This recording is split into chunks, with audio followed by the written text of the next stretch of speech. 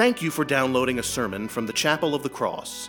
The Chapel of the Cross is a welcoming, growing, and historic Episcopal church in Madison, Mississippi. I hope you will join us on Sundays for worship at 7:30 a.m., 8:45 a.m., 11 a.m., and 5 p.m., with Sunday school for all ages at 10 a.m. I also invite you to connect with the chapel online at chapelofthecrossms.org.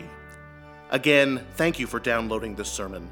We pray it will enrich your walk with Christ. God bless you, and we look forward to welcoming you and your family to the Chapel of the Cross.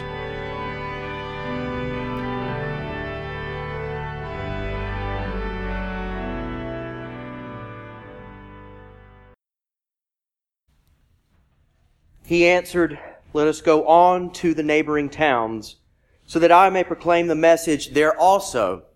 For that is what I came out to do." And he went throughout Galilee, proclaiming the message in their synagogues and casting out demons. I speak to you in the name of one God, Father, Son, and Holy Spirit. Amen. 191. 191. That's a big number, especially in the context of years. 191 years. That is a long time. I am no mathematician, so you can check my calculation. But 191 years ago was the year 1827. In 1827, John Quincy Adams was the President of the United States. In 1827, Beethoven died after a prolonged illness. In 1827, the Episcopal Diocese of Mississippi held its first annual council. As I sat at the 191st annual council last weekend in South Haven, I kept thinking about all those years.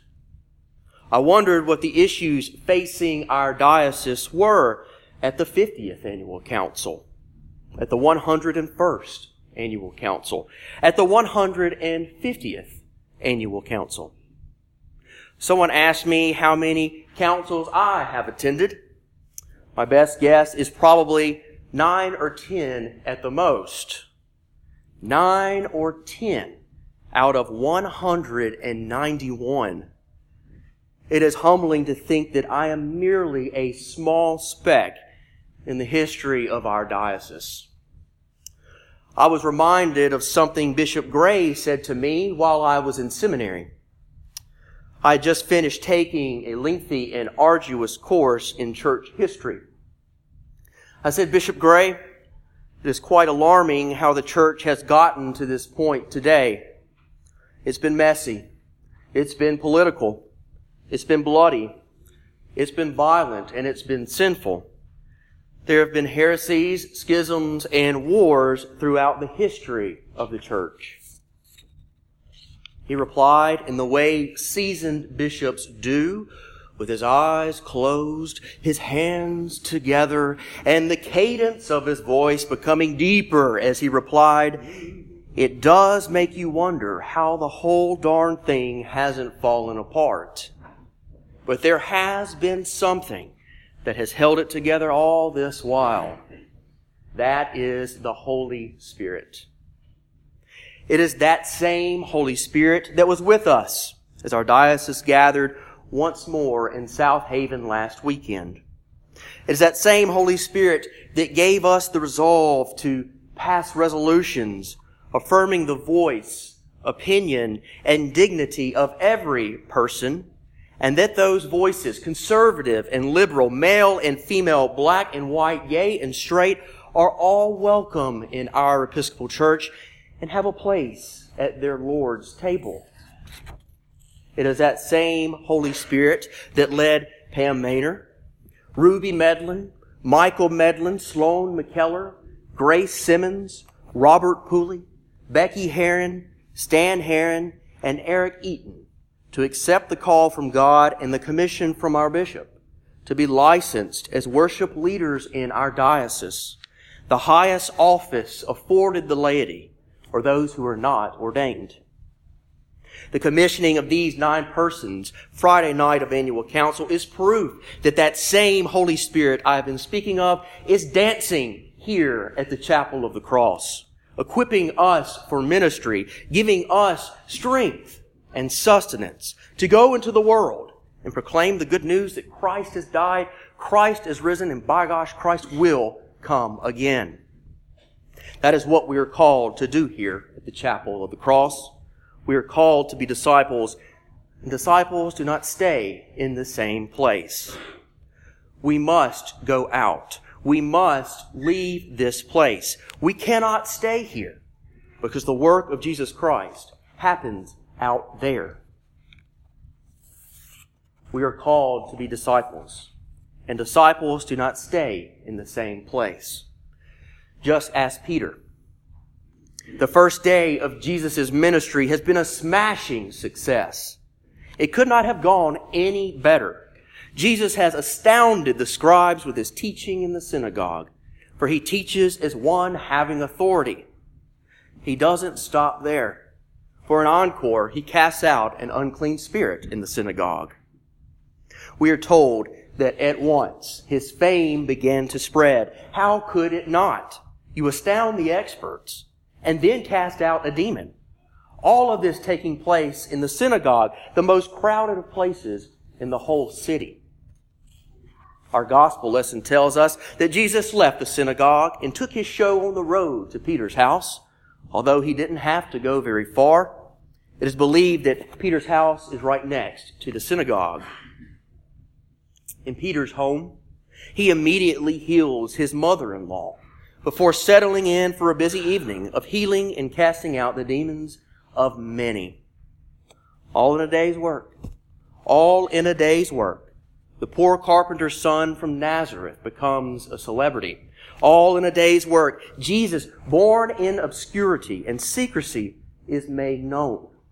All in a day's work, the kingdom of God is shown forth.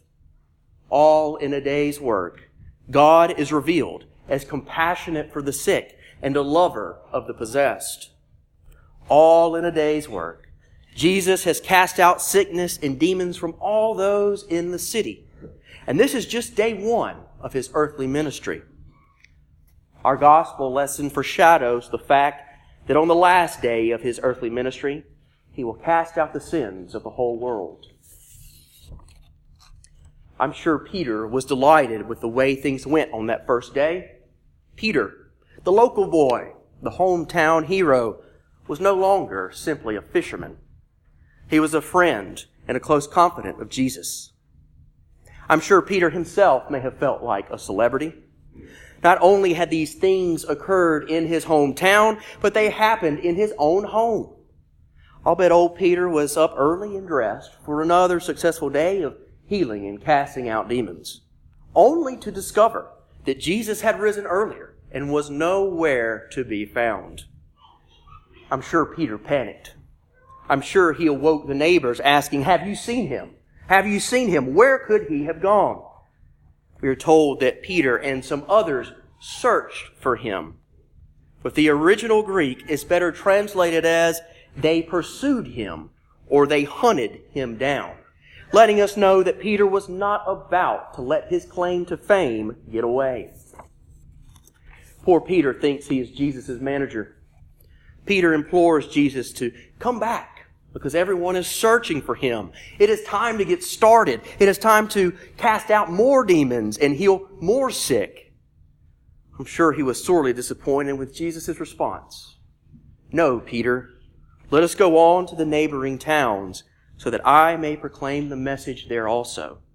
For that is what I came out to do." Peter has much to learn about who Jesus is and who Peter himself is. Jesus did not come to be a celebrity. Jesus came to reveal who God is. By Jesus' healings and casting out of demons, it is revealed that God wants us to be our best self. But God still loves us and reaches out to touch us at our very worst. Peter is a disciple, and so are we. We have been baptized into a way of life, and at the heart of that way of life is discipleship. Peter's Lord said to him, "No, we have to leave. We have to move on. We cannot stay here. Other people need me. Other people need all of us as well. And this is why we cannot stay here." Disciples are not meant to be confined to the comforts of hearth and home, of what is familiar and known. Disciples are sent out.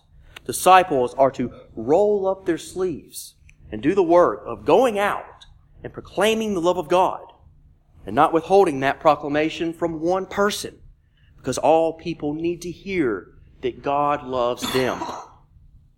Discipleship demands that we do not stay here in this chapel, but rather we receive the body and blood of our Lord for our journey, and we go out and we tell people about this chapel and our belief in God's love for all persons in this place. All of this we are sent to do at the end of our worship together. And all of this we do with a resounding, loud, thankful, joyful, and dare I say it, Sandy Stater-esque, thanks be to God. Amen.